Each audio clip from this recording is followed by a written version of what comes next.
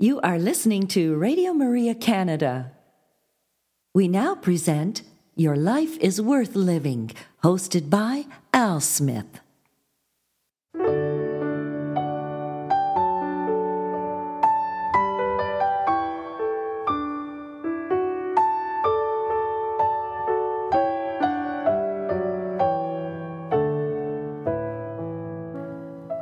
Hello, Radio Maria family, and welcome to this week's edition of Your Life is Worth Living, Reflections from the Venerable Archbishop Fulton J. Sheen. For over 50 years, Archbishop Sheen captivated audiences on both radio and television. Millions tuned in each week to hear his messages of hope and encouragement. On this week's broadcast, we will share a few of those reflections with you, and so we'd encourage you to sit back and relax and enjoy one of the greatest communicators of our time, the Venerable Archbishop Fulton J. Sheen.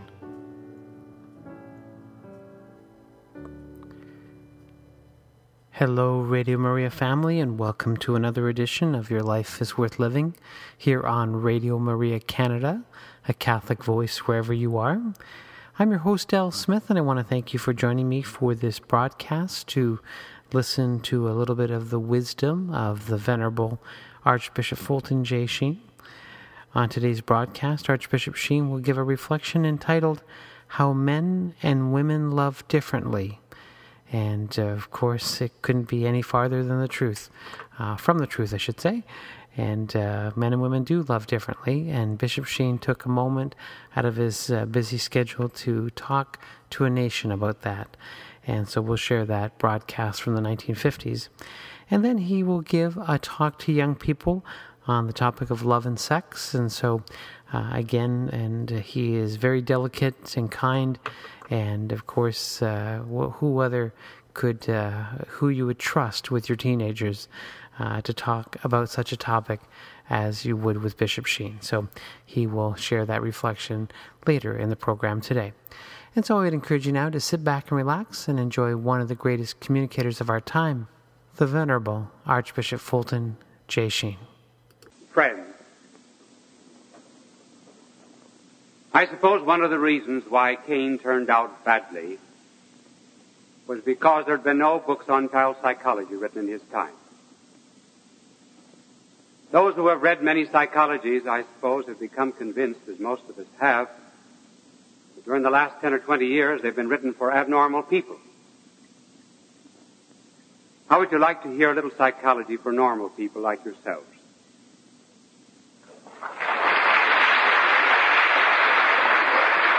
There are 10,000 people that are running toward an abyss.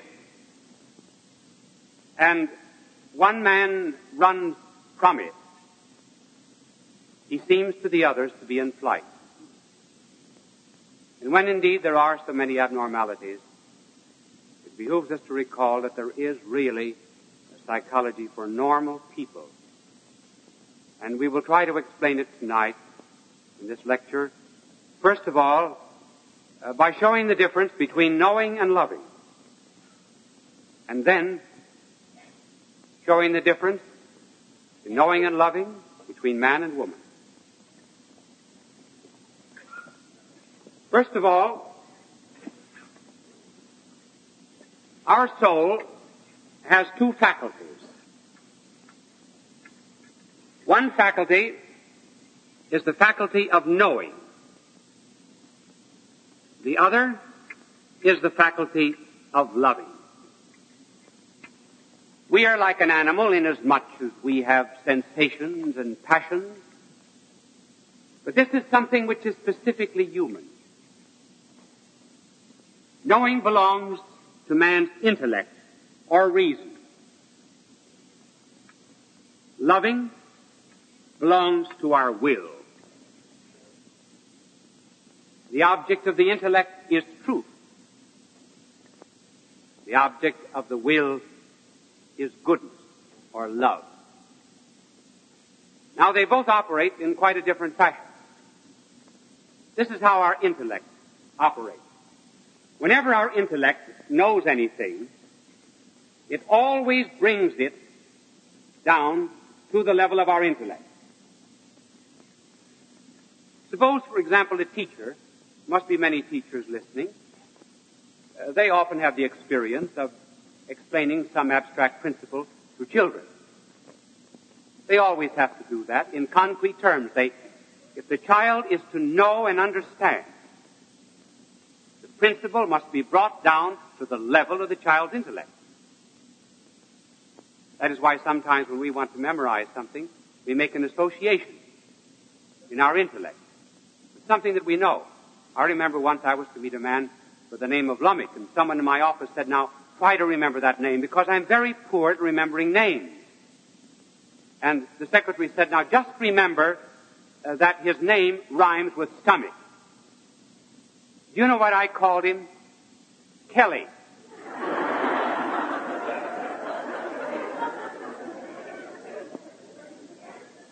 You take something very simple that is known. Take a flower in a crannied wall. Well, you bring that up into an intellect like Tennyson, and it comes out as a poem.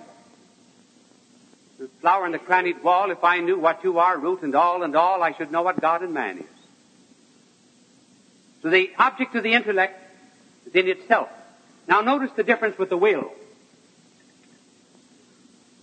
The will always goes out to meet the object that it loves. If, for example, you love music, you have to meet the demands of music. If you study a foreign language, you have to go out to meet the demands of that language. If, for example, a young man is courting a woman and she loves poetry, well, he's very foolish if he tries to quote mathematics to her.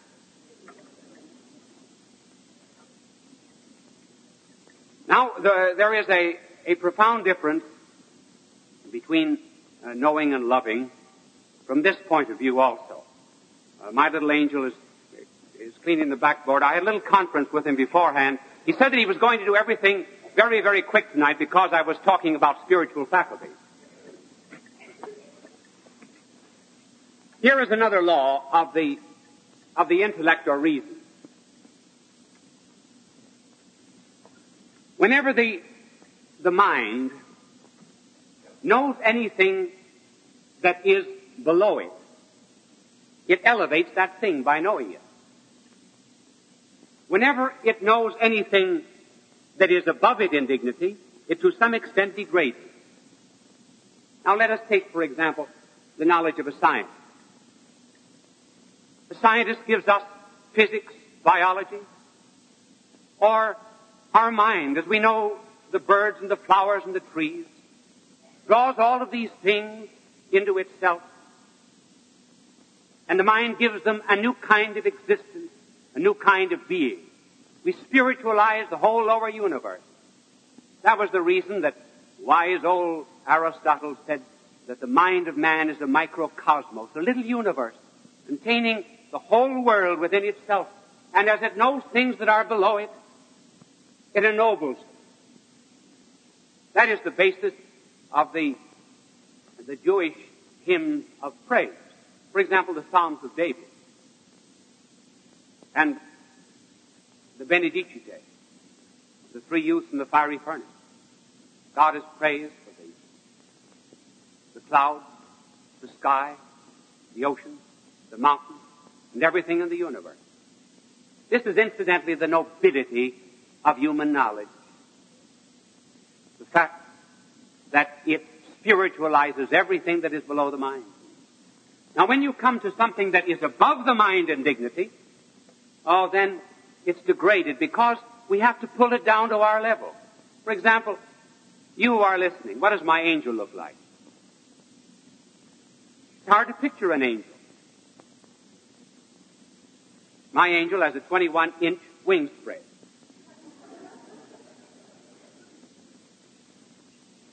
You try to bring the knowledge of God down to your intellect. It's almost impossible.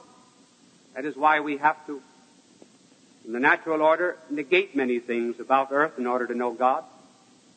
Incidentally, that was one of the fine insights of the play, was it not, Green Pastures, where God appeared as just a common figure on the stage. No attempt to approximate deity. It's always good theater, therefore, in a movie, for example, not to show the person of Christ, because one would miss his divinity by making him purely human. Now, we come to the will.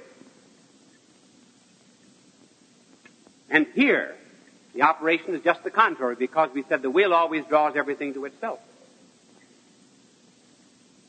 When the will loves anything that is below it,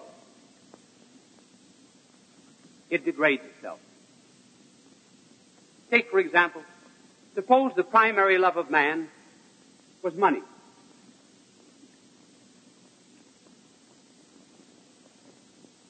Man would become like gold, cold, hard, and yellow.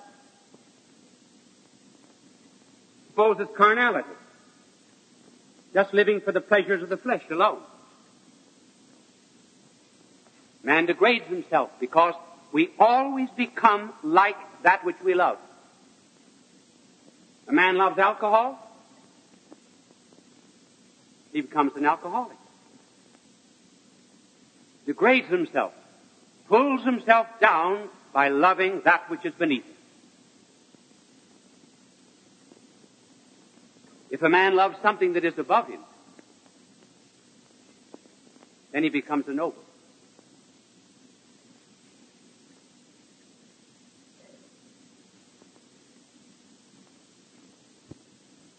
That is why it is important for you, and for everyone, in fact, to have the right kind of ideals and the right kind of heroes,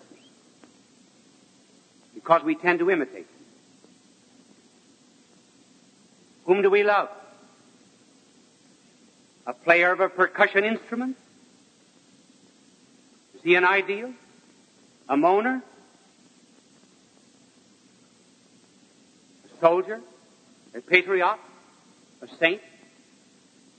You can readily see, the higher the love, the more human dignity is lifted up. That is why, to a great extent,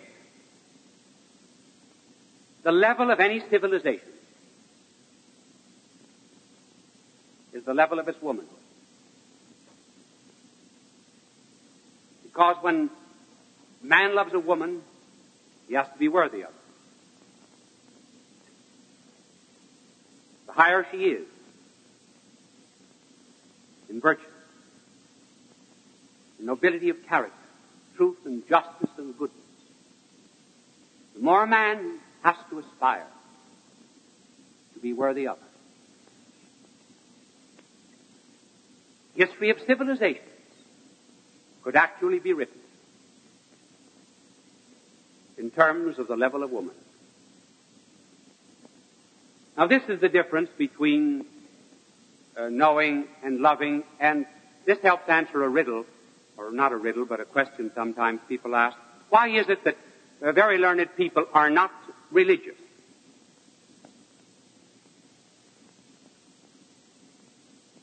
Now, that question must not point to the fact that people who are religious are not intellectual. But we must remember that the intellect and the will operate in different ways. The intellect draws something to itself, and the will always goes out to that which it loves. I'll take, for example, a chief of police. Does a chief of police know anything about robbery? He certainly has a fine knowledge of robbery. He knows how to get into banks. He knows how to break into houses. Probably the chief of police has most of the burglar's tools. But does he ever rob? No, he does not love robbery. See, there's no intrinsic connection between the two. Take, for example, the train announcer. Does a train announcer know where the train goes? Yes. Does he ever go there? No.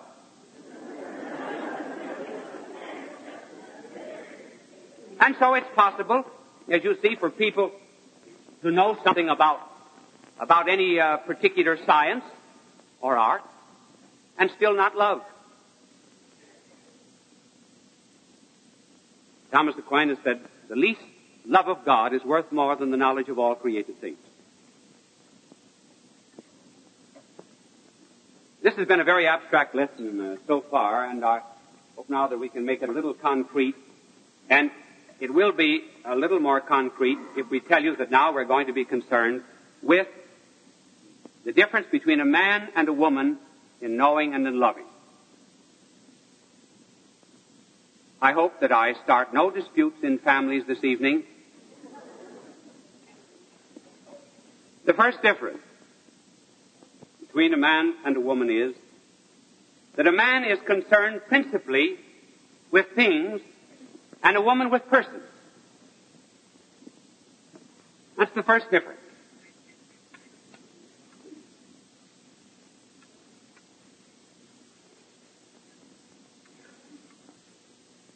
Hence, a man is much more interested in business than a woman.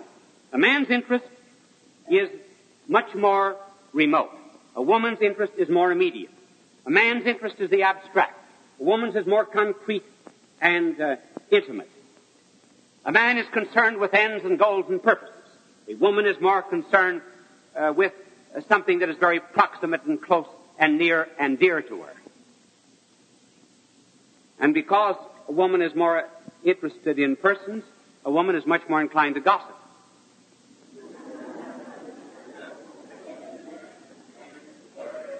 That is not necessarily a fault any more than talking about business. Ever notice, hear a conversation of men on a train? Almost always business. As for gossip, the woman doesn't need to believe everything she hears, but at least she believes she can repeat it.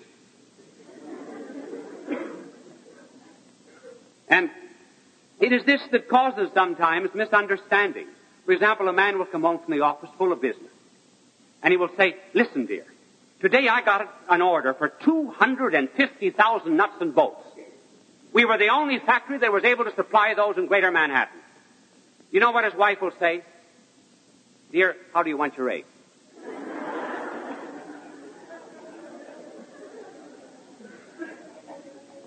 And then the other way around. Man is reading the newspaper. The woman comes in, the wife comes in and says, notice anything new? Why is it, after thousands of years of civilization, husbands have never been able to pick out hairdos and new hats?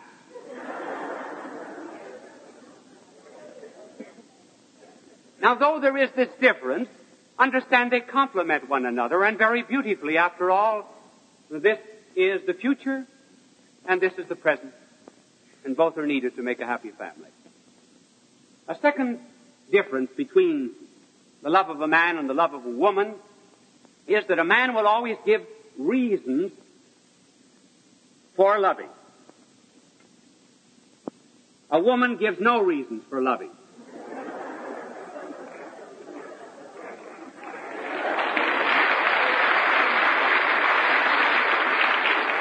I must be right on this one. For example, a man will say, oh, you're beautiful, I love you because your teeth are pearly. And a woman just says, I love you. Her heart is autonomous. Man's reason is always mixed up, his love is always mixed up with his reason. Men generally write the love song. That's why I love you. You're the cream in my coffee. You're the salt in my stew. You're my Vendel bonnet. You're my Shakespeare sonnet. You're my Mickey Mouse. They're not very good reasons for loving, but at least there they are. And I'll ask my angel not to erase that in order that we can follow the three reasons. A woman never tells you why she loves, she just tells you how. Take, for example, this beautiful poem of Elizabeth Barrett Browning. I'm sure you're familiar with it. How do I love thee? Let me count the ways. I love thee to the depth and breadth and height my soul can reach, and feeling out of sight for the ends of being an ideal grace. I love thee to the level of every day's most quiet need. By sun and candlelight. I love thee freely, as men strive for right. I love thee purely, as they turn from praise. I love thee with a passion put to use in my old grief, and with my childhood's faith. I love thee with a love I seem to lose with my lost saints. I love thee with a breath, smiles, tears of all my life. And if God choose, I shall but love thee better after death.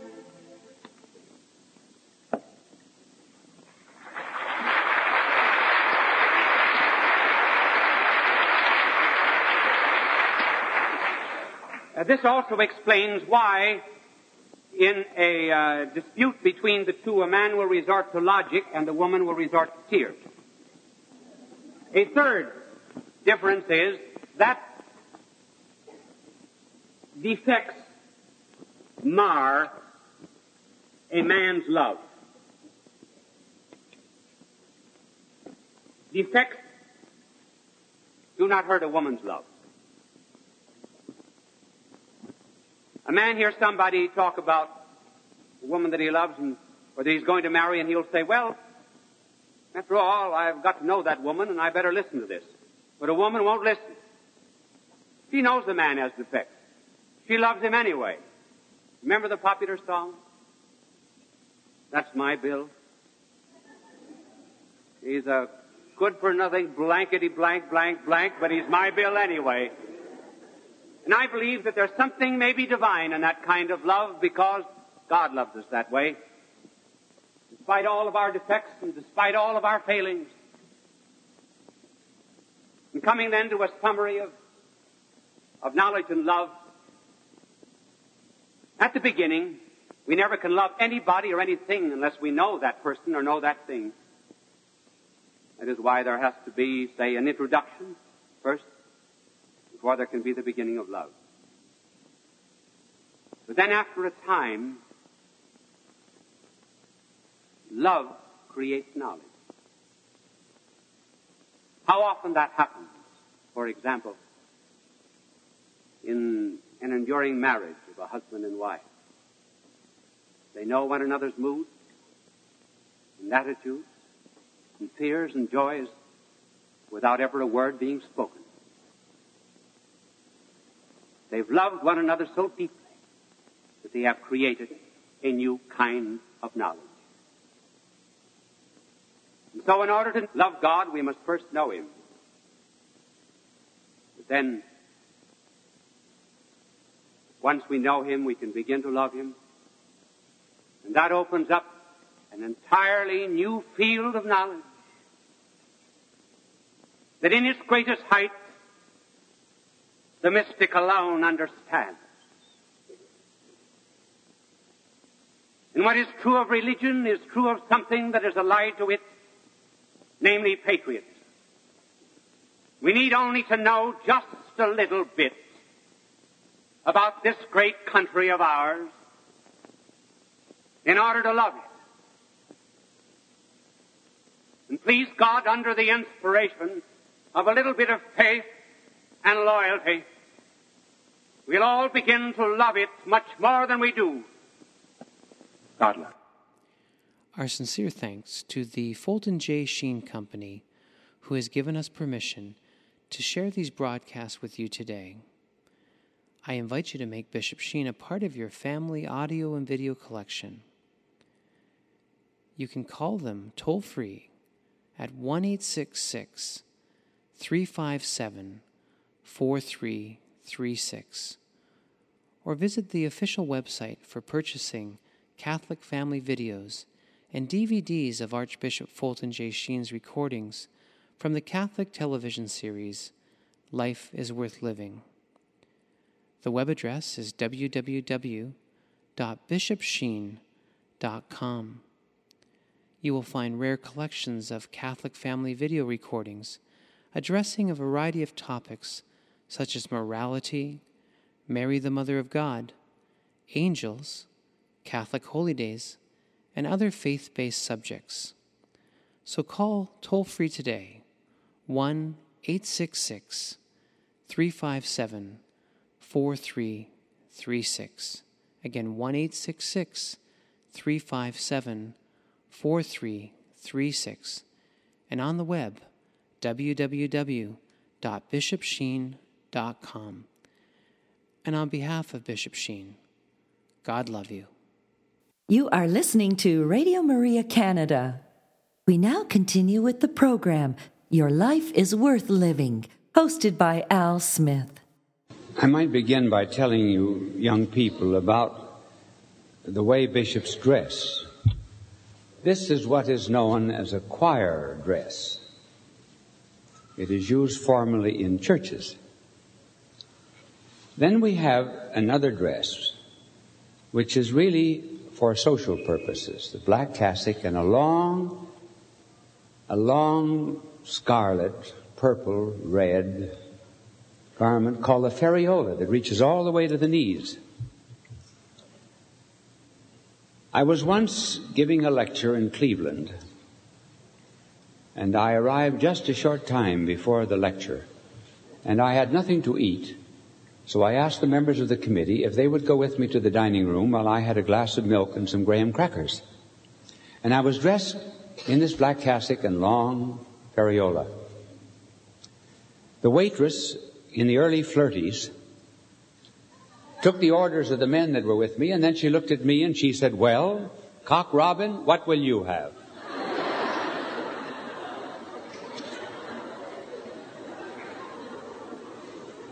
Now, this is not the Cock Robin dress. But let me tell you about this. This is called a rochet. R-O-C-H-E-T, rochet. It is, you see, linen down to the waist and then lace to the knees. I was in the Beverly Wilshire Hotel in Los Angeles a short time ago, and I went up to my room at night, and I found my pajamas on one bed and the rochet on the other.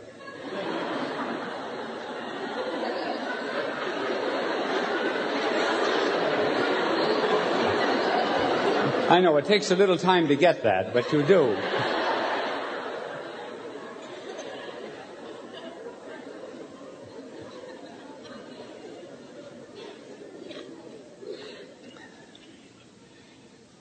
Now, a word to you young people. It is very hard for you to realize that your parents lived in a day when no bicycle needed to be locked.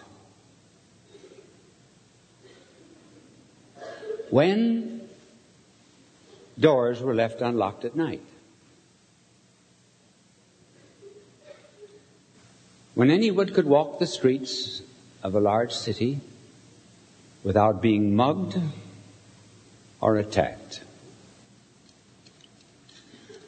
Those were days of peace. You have never seen them. It probably is hard for you to realize that that's the way America once was.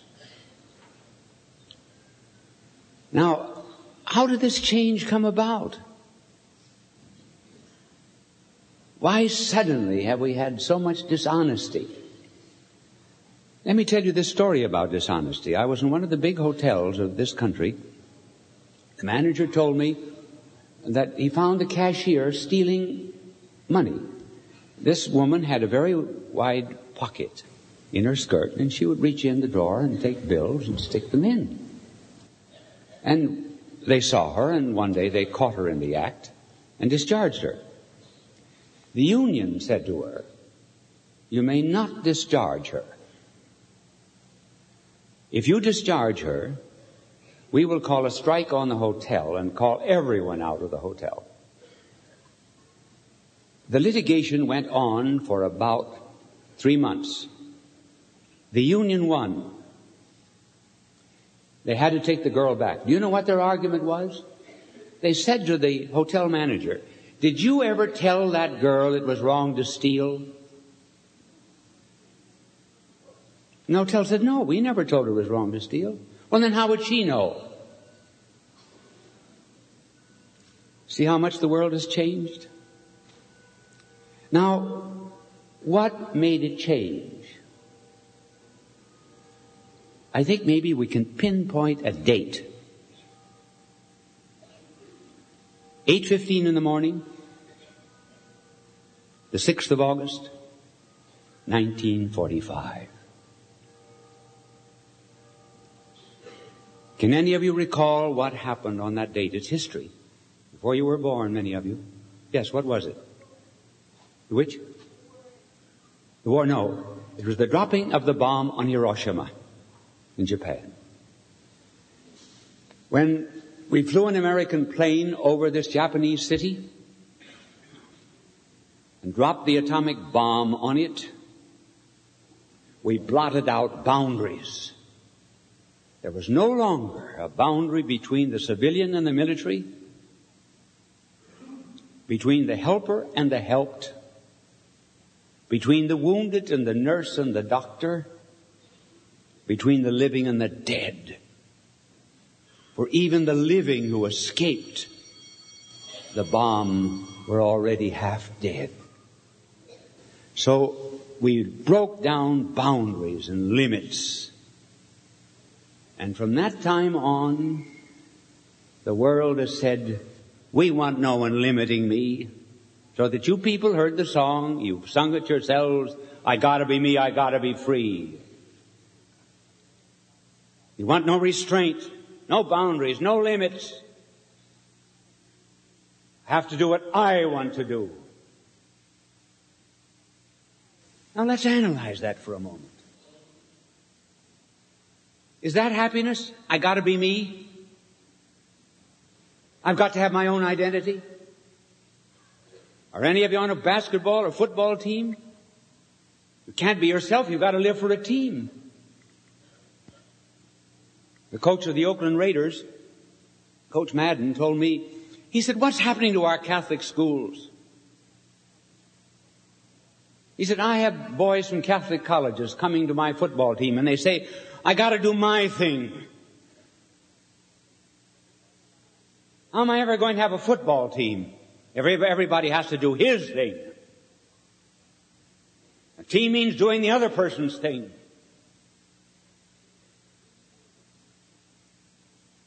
But we want no limits, no boundaries. There was a French play that was written, well, in your lifetime, by Sartre, in which there are 3 men in hell. And each of them talks about his pains, his aches, his protests, his worries, his ego, his identity. And the others are not listening. When the curtain goes down, the last line of the play is, "My neighbor is hell." Why is the neighbor hell? Because he stands in my way. I can't do what I want to do. God is hell. Parents are hell. Church is hell. Why? Because they limit me. So now we're living in a world of just doing your thing without regard for law. Just suppose now, to get very practical, just suppose your parents never gave you pot training.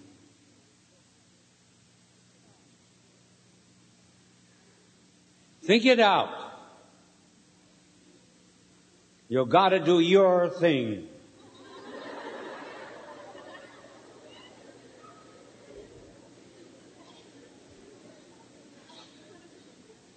Two things would happen. Today, you would hate your parents for never having trained you. And secondly, you would hate yourself. So you are what you are today simply because your parents laid hold of you and said, we're going to train you. They didn't allow you to do your thing. Now, if I've made myself clear up to this point, you're living in an age where freedom is described as license, the right to do whatever you please. But that's chaos. If everyone did what he drove a car as he pleased, we'd have disorder in the streets. Certainly you can do whatever you please. You can stuff your Aunt Maisie's mattress with old razor blades. You can turn a machine gun on your neighbor's chickens. Then freedom becomes just a physical power. Then the one who is most free is the one who is most strong. So the world has changed. We used to have laws. We had obedience. We had discipline. Today, no boundaries, no limits. And you're not happy that way.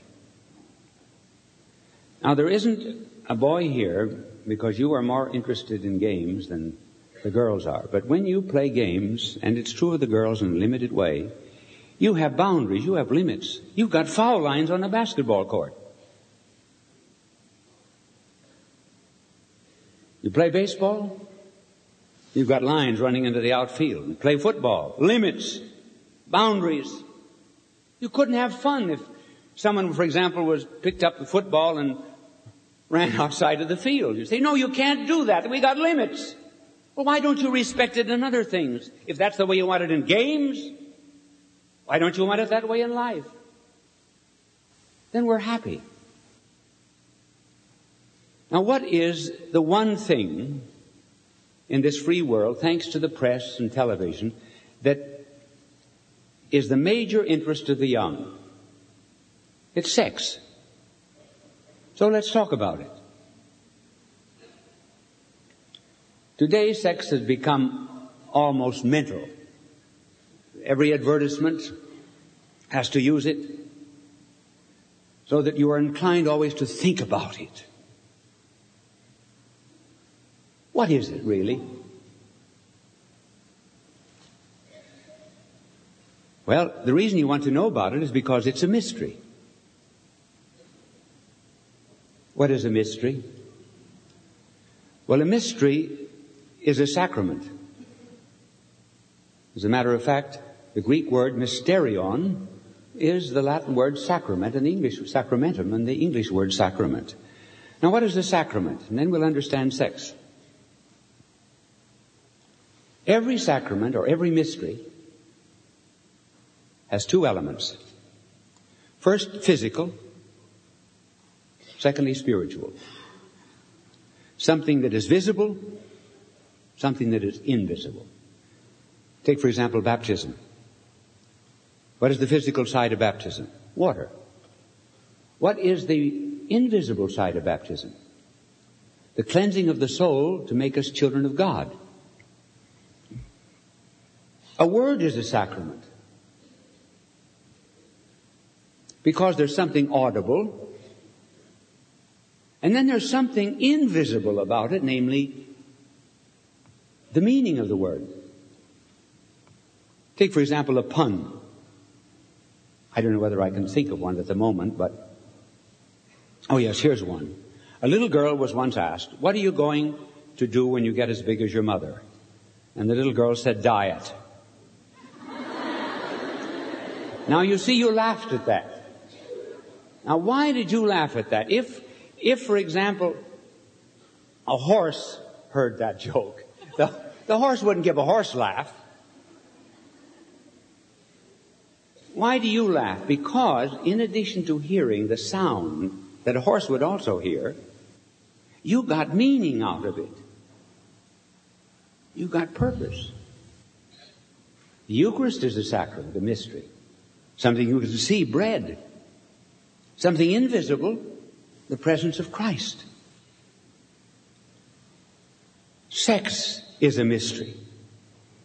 There is something physical about it. Everyone is either male or female. It's that simple. Period. Not at all complicated. What is the invisible side of sex? What is the mystery? It's a mystery of love. And it stands for something spiritual. First of all, sex stands for God's creative power given to people. So He gives the creative power to a husband and wife. Instead of directly creating us, He says to a father and mother, I will let you share my creative power. And you will give life. This is the spiritual side of marriage and of sex. But it also stands for something else. When you girls and boys get older, someday you'll hear come to the altar. You'll be married. And there will be a reading from St. Paul's letter to the Ephesians. And this is what you will be told. Every bride stands for the church.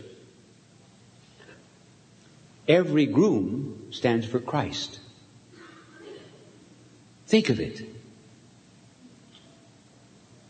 God intended that in marriage, the husband stands for Christ. The bride stands for the church. Does that mean that the man is the head of the woman in the sense of domination? No. The man is the head of the woman in the sense of sacrifice. So as Christ gave Himself up for His spouse, His bride, which is the church, so the husband sacrifices himself for the wife. Now that's the spiritual side of marriage and of sex. It therefore refers to love, human love between husband and wife, the love for God, the love for the church. One of the reasons why it is very difficult for parents ever to teach you the complete mystery of sex is this. They find it very hard they can communicate the physical side, that's nothing. But to communicate to you the mystery, the deep, profound love that is involved, that is something that is almost impossible to describe. The poet said, would that I could utter the thoughts that arise in me when there was love in his heart. And therefore there will always be a difficulty in the way of explaining to you the mystery. Now, this is what it is. It's God's gift, His creative power, and it's not to be used until God gives the power. Now, for example, where's my Lieutenant Fitzgerald? He's around here someplace. Well, now, Lieutenant Fitzgerald has been with me every day since I've been here. Suppose I took his uniform and put it on. Well, first of all, it wouldn't fit me. But suppose it fitted me. Well, I would then go out in the street in his uniform and begin directing traffic. I would have no authority to direct traffic, even though I was wearing the uniform. I have to be empowered by civil authority to wear that uniform and direct traffic. And so you have to be empowered to use this mystery. You cannot use it up and by yourself. We're in school, see, that's change of classes. So I'll change my subject now and give you another idea. to keep you interested. The new idea to which we pass is the difference of love in a young man and in a young woman. Now, I hope I can impress you boys and you girls with this difference. It'll say particularly to you girls, there's a world of difference in which a man loves a woman and a woman loves a man. A world of difference. A boy can love a part of a woman. A woman can love only the whole man. Now that is why, my dear girls, that the boys will talk about your legs. They can love a part of you. They can love a dimple, but then they have to marry a woman. Do you ever talk about boys' legs? Never. You never mention boys' legs. Why? Simply because you're not built that way. Boys different. That's the reason you got to watch the boys. Don't think they love you simply because they love a part of you. But you girls, you're slow to love. And the boys will say, oh, you're cold. You're not cold, you're wise. That's what it is. You can't love until you give yourself totally and completely. So you wait. Therefore, do not rush into marriage. Take your time. Wait and see whether the man is capable of sacrifice or not. And then the man, too, if he spoils you in any way, will not have the same love afterwards as before. There's an interesting story in the Scripture, and that is always the place to go for wisdom in understanding human actions. Amnon was in love with a young woman in David's palace, Tamar. And Amnon one day pretended he was sick. And he asked Amnon to bring him some cakes. Amnon brought the cakes. Tamar brought the cakes. Then Ammon assaulted Tamar. And then he said to her, now get out. Then he called the servants. Lock the door. Send her away. And Scripture says, the hate with which he hated her was greater than the love with which he had loved her. In other words, he knew he was guilty. He had spoiled something. He had plucked a young blossom. And he projected the guilt to her as if she herself were guilty. A young girl told me once that a boy had ruined her, and on the way back,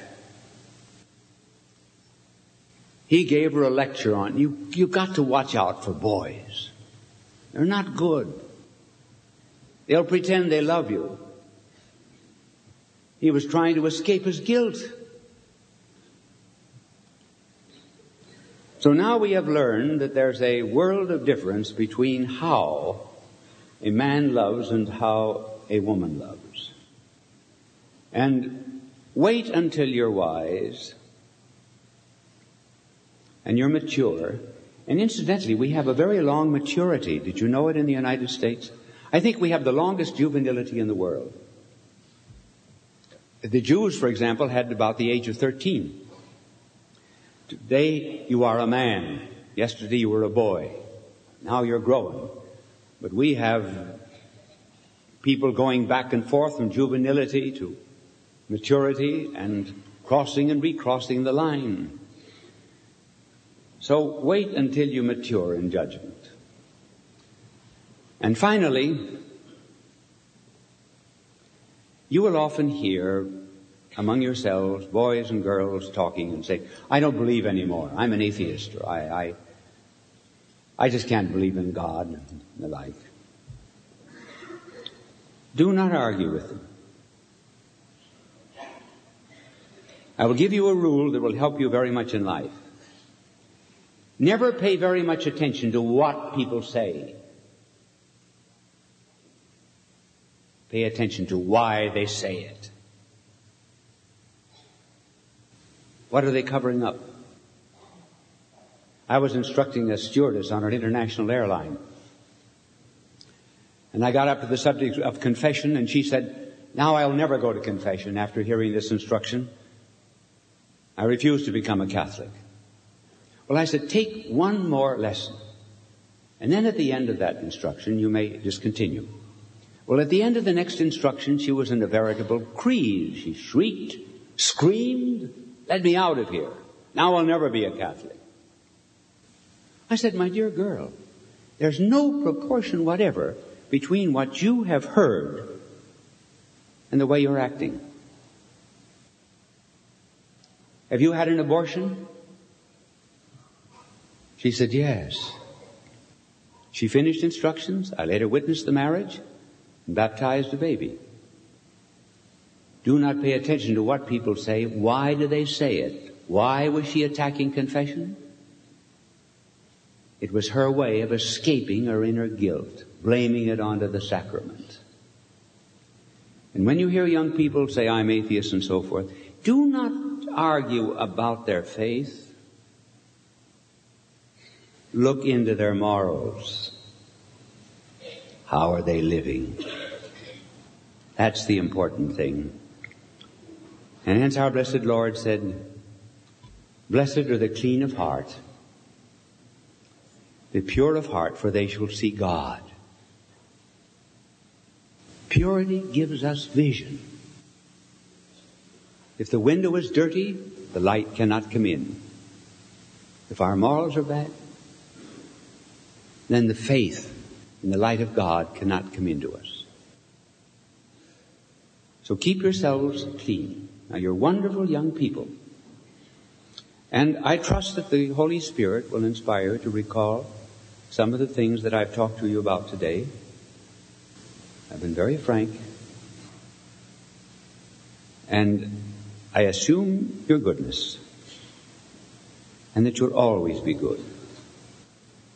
And for you girls, may I say that there is such a thing as the apostolate of beauty.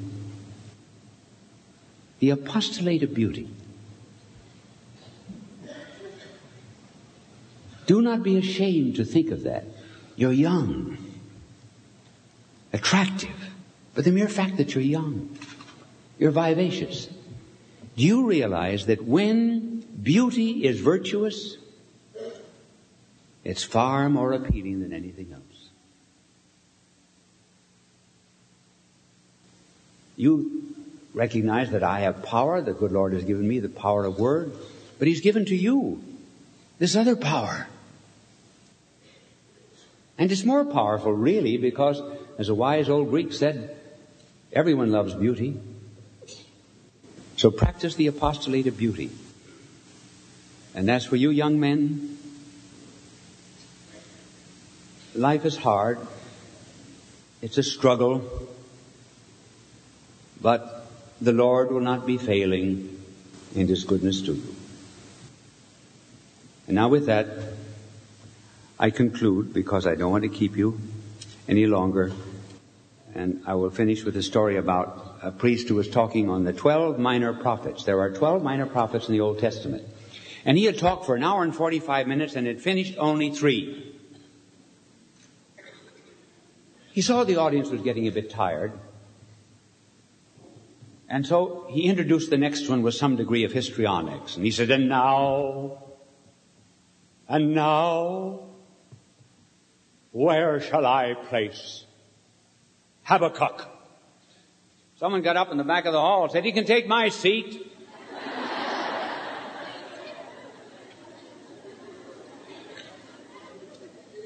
You're free now.